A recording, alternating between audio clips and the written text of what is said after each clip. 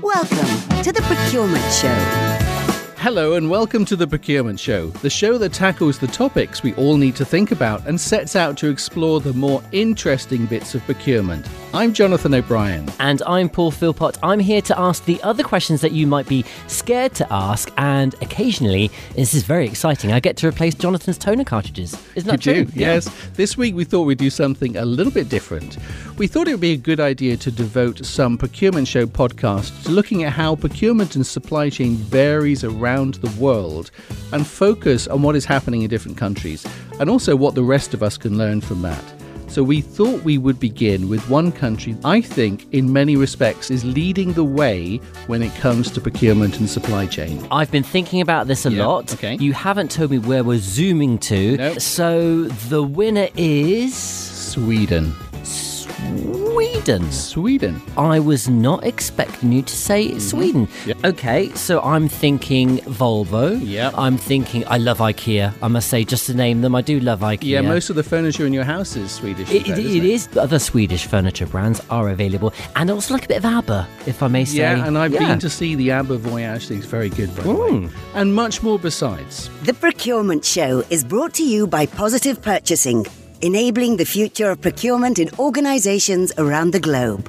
So to help us find out more, we've got a special guest on the Procurement Show. I thought, who would be best placed to help us learn more about Sweden?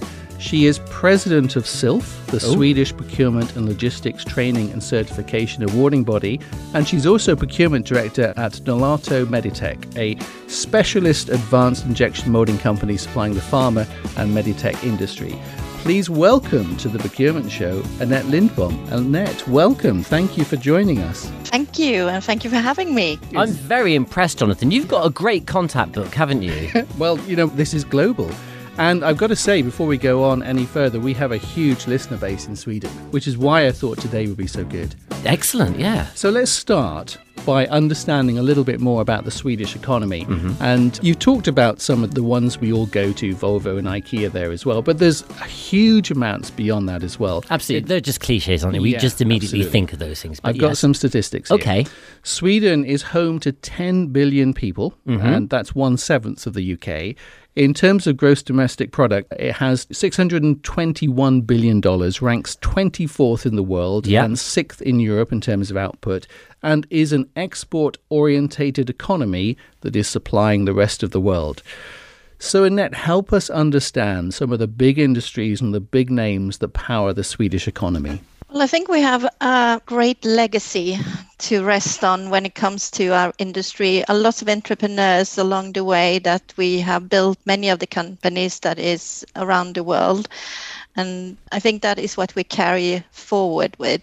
And you mentioned ABBA, but I believe music is one of our biggest industry in exports, and far more than only ABBA. Absolutely, yeah, I completely agree. And I would never want to be up against Sweden in any song contest. Just to say, before you mention that, we've heard of some big industries. There are a lot of big brands, real global brands, that come out of Sweden. On this show in recent months, we've talked a lot about challenges that we're all facing globally. Pandemic recovery, the supply chain issues, the war in Ukraine, obviously it's fair to bring that into discussion. The cost of living crisis, which is particularly a headline here in the United Kingdom. How are things been playing out for the procurement and supply chains with regards to Swedish companies? What are your big challenges right now?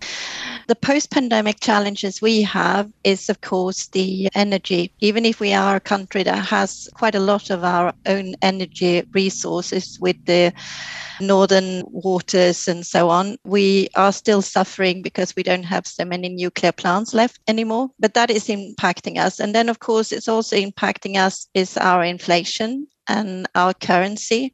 We are not tied to the euro as perhaps our neighboring country, Denmark, is.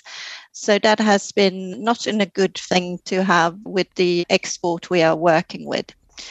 And then, of course, the war in Ukraine is impacting us. We're still waiting for it to be accepted into NATO. So there's quite a lot of challenges here. And I'm encouraged in many ways to understand that those are the same challenges we are all facing in procurement and supply chain. You know, we're not alone with this stuff. And I just want to go back to something you said there about the pandemic, because it seems a long time ago now, and it's almost something we want to pretend it didn't happen. But I do remember when, in the height of it, something different was happening in Sweden. We were all locked down, locked away, hidden, shut off, all that sort of stuff.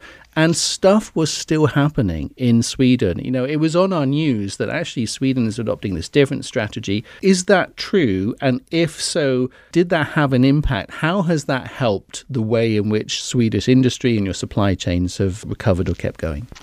We didn't have any firm lockdowns as other countries had. It was based on trust, more or less. We had the same regulation, to keep 1.5 meters away from everybody, and you were not allowed to go to work. And we adapted very easily to work from home. So it was like a hybrid. But in our production areas, and so our production team were ongoing, we could keep our production running. We didn't have any problems with that. We could still get our haircuts if we wanted to. And we didn't have, I think, the strain of being locked in and not being able to be out. And I think also in Sweden, we are very easily to go out in the nature and so on. So we used our forest and hills and whatever to be able to keep us mind sane, more or less. And do you think that had an impact on how you've recovered? Yeah. Okay. Definitely. It just sounds like an amazing alternative approach, because over here in the United Kingdom, we were very much... Everything was locked down.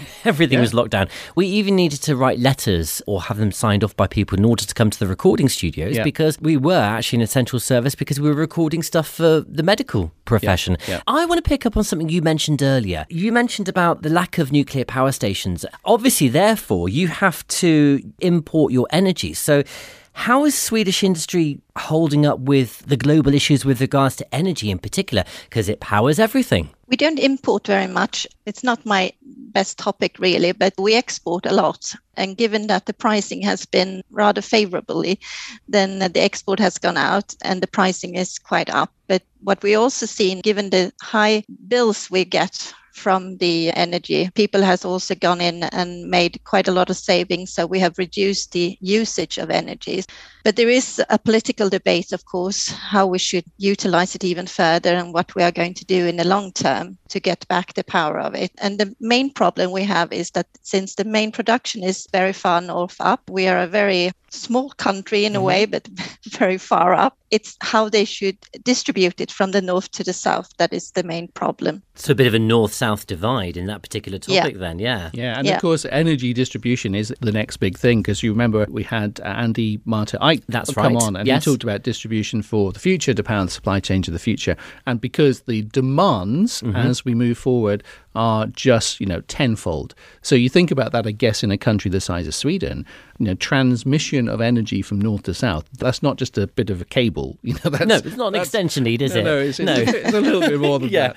Yeah. So, that's a big thing. The Procurement Show, exploring the more interesting bits about procurement. And now, the Procurement Fun Fact. This edition's exciting tale of preposterous procurement, bizarre buying, or simply saucy sourcing. Procurement at NASA gets involved in sourcing all sorts of incredible and unusual things, from leading-edge suppliers to the most demanding of specifications. However, as Sky at Night magazine reports, none of that comes close to some of the things that NASA has bought to keep the astronauts occupied whilst living on the International Space Station. They include a Star Wars toy lightsaber, a Star Trek uniform, Buzz Lightyear, teddy bears, a gorilla suit. Why a gorilla suit? Just imagine that. No one's told you. You land on the International Space Station. No one's told you about it. You come round a corner and there's a gorilla. And a set of bagpipes. Listen, it's a small confined space. And somebody thought it would be good to buy the astronauts a set of bagpipes. Now, that's a pretty warped sense of humour, isn't it? Gorilla. Yeah. But I think my favourite is a Lego model of the International Space Station. And it was actually constructed in space by Japanese astronaut Satoshi Furukawa and took him 2 hours to complete it. Oh. The Procurement Fun Fact. Contact us by email, hello@theprocurementshow.com. Send us a tweet @procurementshow or connect with us on LinkedIn. Search for The Procurement Show.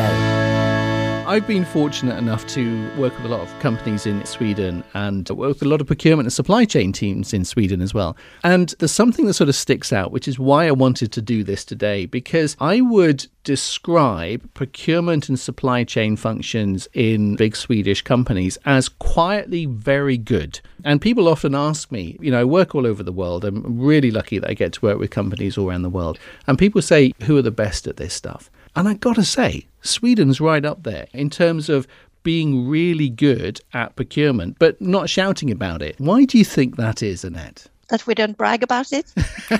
And that you're good at it. Oh, I don't know, but we have easy to adapt to technologies and so on. And again, I think we have a good foundation to stand on. We don't have any long hierarchies into our companies, and we can work very closely together with our vendors and so on. And I think, as we also do within SILF, and the training we are providing to everybody is to ensure that we have a good partnership with our suppliers. So you should be working with them in thick and thin and to make sure that you have that. And that was proven quite well during the pandemic. That's a very good point. I'd actually like to ask you as well about supplier diversity, because it's something we all strive to do in procurement and indeed in many industries. But do you think we're really walking the walk in actually achieving that as a function? And how is supplier diversity being discussed in Sweden? Well, I think it's getting better on the diversity point, but it depends on, I guess, which areas you're working in. But I think it was proven quite a lot during the pandemic that you had to have diversity to maintain your production. And since we had most of our production open, you needed to work and walk the talk, so to speak. We are getting there, but I don't think we're 100% fabulous at it. We can be even better at it. I think that's true for everyone. There's still a lot more work to be done, isn't there? Definitely. I was just reflecting on what you said just now when we talked about procurement and supply chain being quietly good. And you said something. You said, I think it's because we have flatter hierarchical structures in Sweden. Now, that was just rolling around my head just then because, of course, one of the biggest challenges we in procurement and supply chain face is our ability to engage with the business and to get stakeholders on board. Do you think that is one of the things that happens particularly well? I mean, I guess if we were to look at a typical organization that has a good progressive procurement and supply chain function, what does it look like in terms of when they're implementing key strategies in terms of how they engage the business? What is the bit that makes that really work well? We talked about that quite a lot also in our board within SILF, what was happening. But what we saw also was that all of a sudden, many companies, they brought the procurement forward into the best front room, really, in their organization. It was just not to place an order, but they understood that the strategy and the work that procurement was doing was a necessity. And also in regards to the supply chain overall, I think we have improved our skills during this time. So even if we had a challenge that nobody could foresee, we have improved the work we have done. We have also improved our supply chain, the cooperation we have between all kinds of suppliers and freight forwarders and whatever. We have managed to learn quite a lot during this time, and that has also given us a better place in the organization. You mentioned freight forwarding, and let's touch on the actual logistics of being Sweden. Because, I mean, you're a net exporter, huge land mass. Things have to be moved by both sea and land. There's a natural overhead that comes from being Sweden. In fact, it's fair to say being any other country. But how do you handle that, and how do you make sure that the impacts, particularly environmentally, are minimised where possible? When it comes to transport, that's where many companies has just started to touch the topic, really, because if you want to have sustainable transport, somewhere along the line, you have to pay for it also. And what we see, if you look at the natural sea freight, there they have their surcharges that we add. All of us who pay for the freight, we have to pay the surcharges. And same goes with air freight to pay for the greener fuel and so on. When it comes to road, they haven't come so far as the sea and air freight has come. And there you also have that you don't want to pay too much for many freight buyers. And how are you going to support then the sustainability? So that's where all the larger companies, not only in Sweden, but the whole of Europe needs to step up and see what can we do in order to get greener fuels and go on. But I know that we have some of our companies up in the north of Sweden where it's very cold in the winter. They are starting to using electricity and their really large trailers and so on and trucks. And one would have thought, is it working that far up? But it's actually doing that. And that is something we had with a cooperation we had with the University of last year. We had some good explanations and way forward how they were working with having electricity into the trucks instead of ordinary fuel. Using EV trucks, not EV trains, EV trucks. Okay. Well, and as you say, you would think in cold conditions, that just wouldn't work. The batteries just would not. We all know that there's an impact there, Yeah, that's great to hear. That's cutting edge stuff, because if it can happen in the north of Sweden, it can happen everybody else. Yeah, absolutely. Let's talk about capability, because when we think about procurement capability, we think about supply chain capability. There are different degrees of this. The leading edge companies, the ones that are doing the strategic stuff, they're really implementing breakthrough category strategies. They're driving value out of relationships using supplier relationship management. They're making supply chains agile and high performing. How would you describe where things are across Swedish industry? It feels like it's ahead of the game, but it feels like these things are commonplace in how Swedish industry works. What would you say? Well, I think it's just ordinary business days, really. I don't see any tip that we're outstanding. It's just work as ordinary work, so to speak. Now, before you go on to the next question, Jonathan, sorry. It's time for a commercial break. A commercial break? A commercial break. We haven't had one of those before. No, this is the first. Sustainable Procurement is the new book by Jonathan O'Brien. It is estimated some 50 to 70% of sustainability changes organisations need to make involve the supply base in some way. So the role of procurement and supply chain functions to lead this is now critically important. Sustainable Procurement helps make sense of this vast topic with a practical step-by-step methodology. It will help organisations figure out where to drive change for what they buy, who they buy from, and throughout their supply chains. And it is packed full of tools and approaches to help procurement and supply chain teams do this. Sustainable Procurement is the 5th title from Jonathan O'Brien and has already received much acclaim worldwide from leaders in this industry. Order your copy now from the Kogan Page website and get 20% off with the code TPS-SP20. Sustainable Procurement by Jonathan O'Brien. Our future is secure if we sustainably procure. I didn't know you were going to do that. Oh, you see, I'm full of surprises. But now, got my own commercial. I feel privileged. But can I tell you about the code in case you didn't get it? Yes, go on. Because now I'm going to promote it. I'm going to promote it. Yeah, absolutely. And there's nothing wrong with that. Yeah, so 20% off with code TPSSP20. That's all you need to know. That code again is TPSSP20 from the Kogan Page website. It's time to Ask Jonathan. And this Ask Jonathan comes from Arwell Jones from... how do you do it's a Welsh place. It's got 2 L's. How do you do that? Like, what is it? Try it and then I'll tell you. Llangoven? That's pretty good. Llangoven. Yeah, so it's like Llangoven. Yes, indeed. Yes. Yeah, now I've cleared my throat. So anyway, Arwell Jones from that place in Wales has emailed us. Thank you very much for your email. In our company, he says, that makes supplies for the medical industry, we are increasingly trying to make sustainable procurement part of what we do. Good. Absolutely right. Good. However, we are finding that if we make sustainability a key requirement, it limits the available supply base and weakens our commercial position. Is this normal, or are we missing a trick here? Oh, well, this is a brilliant question. No, you're not missing a trick, and yes, it is normal. So we're used to this situation where you look at a marketplace, I've got lots of suppliers, I've got choice, I can change specification, and that gives us leverage. So when we apply the traditional procurement models that we use, we can identify we've got leverage, let's use the marketplace. When it comes to sustainability, number one, if we're sourcing sustainably, then that might instantly make that marketplace smaller, because there could be a smaller number of suppliers that can meet our new sustainability requirements. And that means that the market is more difficult, we have less choice, so we've diluted our commercial leverage. Now, the good news is that will change, because as things become more sustainable, suppliers will naturally become more sustainable, and it will be a ticket to the ballpark, not a kind of nice to have. So that will change, but we're in this interim period where actually the marketplace can be limited when we start applying sustainability requirements. The second dimension here is where previously we may have found ourselves in a leveraged position where we would choose suppliers and enter into a short-term agreement with them because that's all we need to do to maximize our position.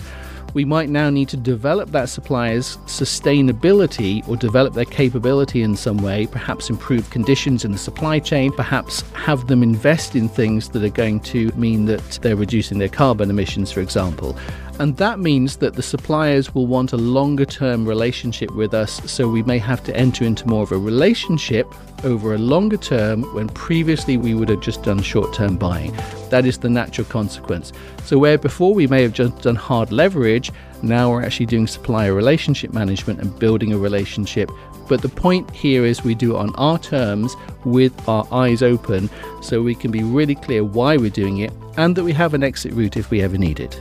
That is a great answer, but also what you're saying is procurement can be a force for good. Yes, it can. If you have the right lens of sustainability balanced with cost, that's the key to this. I think we'll do a future podcast on this because I have a book coming out about this very soon. Yes. Okay, well, anyway. Did I mention that? Yeah, you did. Okay. But here's more important information. That's how to get in touch.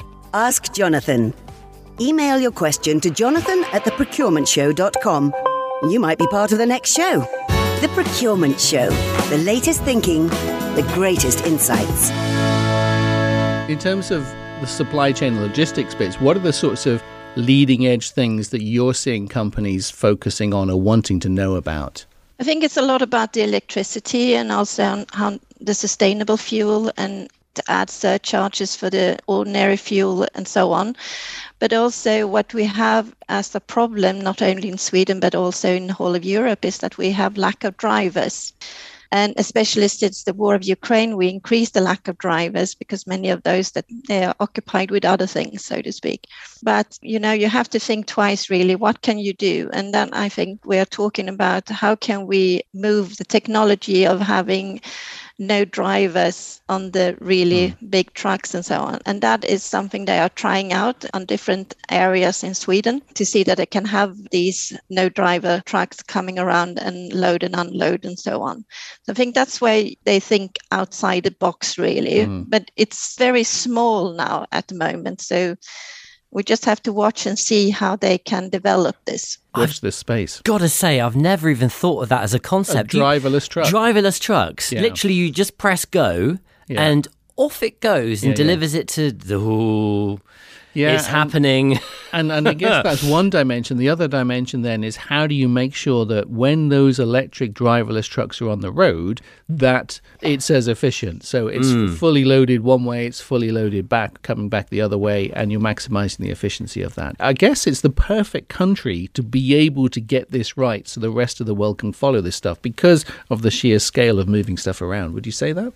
I think so. But also, not only we in Sweden, we need to utilize the railroad a little bit more also. And the railroads in Europe and the UK perhaps need to talk to each other better so we can have better lead times and everything like that. And in that combination, I think we are well ahead. Yeah, most of the world is well ahead of the UK in terms of moving things around by rail. What about digital? I can probably predict the answer to this question because if you're achieving all that you said so far, you must be really ahead of the curve with regards to digital implementation. What do you see happening with regards to this in Swedish companies? I mean, are Swedish companies in general embracing digital and data and really making milestones and leading the way with this? When I look into the companies that are members within SILF, we see that a lot are working with artificial intelligence and so on and how they can utilize it more. It was very easy for most of the companies to adapt to have hybrid working and working from home and everything like that. So I think technology is very easy for us to embrace. But then the next step is to how should you adapt the artificial intelligence into your work and what can you do? So there is a lot of work going on around on that, and we are watching and seeing what's happening next, so to speak. And that leads me on to what the future holds, because if we think about procurement and supply chain in companies in Sweden, what does that look like? What would you say that's going to look like in the next 5 years, the next 20 years, in terms of what are the big things that organizations will be doing for procurement and supply chain? I think it will be more strategic purchasing, really, and strategic within the logistics side also. I think maybe you have this artificial intelligence instead of placing orders and things like that. I don't think we will do that as we do today. I think that will be handled more within our systems and so on. And then the purchases and the logistic team, they will carry on with the strategic ones instead. Ahead of the game, Jonathan said. Yeah. AI, you've mentioned a few times throughout the discussion. Driverless trucks. It just seems that brand Sweden is a really positive thing. And I'm interested to discuss that. I don't have a negative viewpoint at all of brand Sweden. No, brand Sweden's very good. And I don't. And the one thing we haven't sort of touched on is the sustainability dimension within Sweden and everything you stand for. Does that come out in the supply chain? Does that come out in the way organizations organize their procurement? Yeah, I think so, because if you go to the ordinary persons here, we have been working with sustainability within our own home for a very long time. We're recycling everything. So even my kids, they get tired that we have to recycle everything, but we do most of it. And that has been a natural flow into the company. So it's a lot of work going around how we can improve it even further. So it's something that comes very natural, I think, within many companies. And those that are perhaps behind us, they have to improve now with the UN goal and that is coming around. Everybody needs to keep up with that. So yeah, it's very important. And I think it's very easy to adapt it. You can see how the culture of a country can influence every part of how people work and operate, including procurement and supply chain. Do you agree? I think Sweden, the cultures kind of spill over into how procurement operates as well. And I think that I would make two observations here. I think the one is what you said just now, Annette, in that people take their personal ethics and ways of working into the workplace. So where people have naturally been sustainable, it's not something they've just cottoned onto, that follows through into the workplace. But at the same time, you create this sort of identity that there's something that Swedish companies stand for that is different to the rest of the world, I think. Sustainability is one of them. And I think efficiency's up there. I think efficiency of operations. And I don't want to go back to the cliche of IKEA, but just look at that business model in terms of how they run the supply chains, how they make sure that the design works, and how they operate the entire operation from start to finish.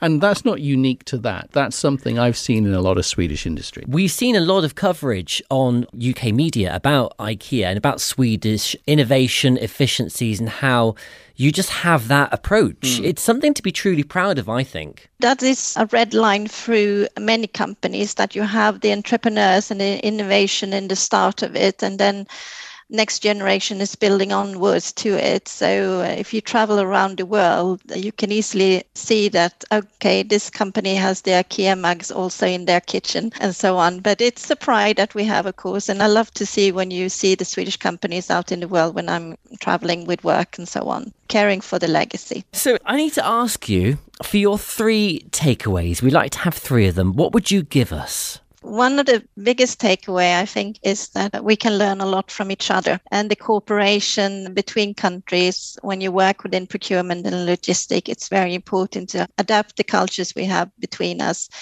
and then work together. And I think that was shown quite clearly during the pandemic, how that was worked. Secondly, I think sustainability is here to stay. We just need to work even better on it, and we need to find ways to also jointly find how we can improve. Not only if you look on the electricity, we also have to see how we can improve already what we have with the fossil fuel and everything like that, to make sure that we cover all bases more or less. And thirdly, I think to educate people.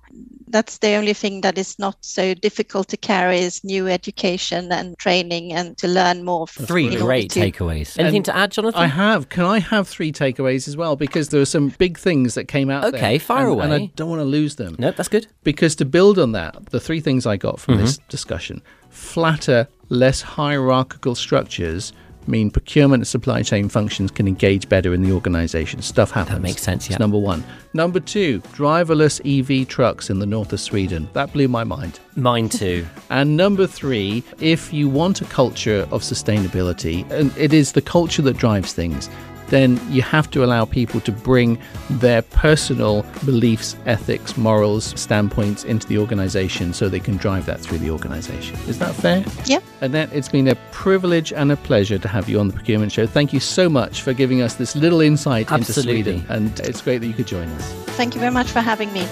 You've been listening to The Procurement Show. Contact us by email, hello@theprocurementshow.com. Connect with us. On LinkedIn, search for The Procurement Show, and on Twitter, @Procurement Show. Visit us at theprocurementshow.com. The Procurement Show is brought to you by Positive Purchasing, enabling the future of procurement in organisations around the globe. Copyright Positive Purchasing, all rights reserved. Produced by Fresh Air Studios.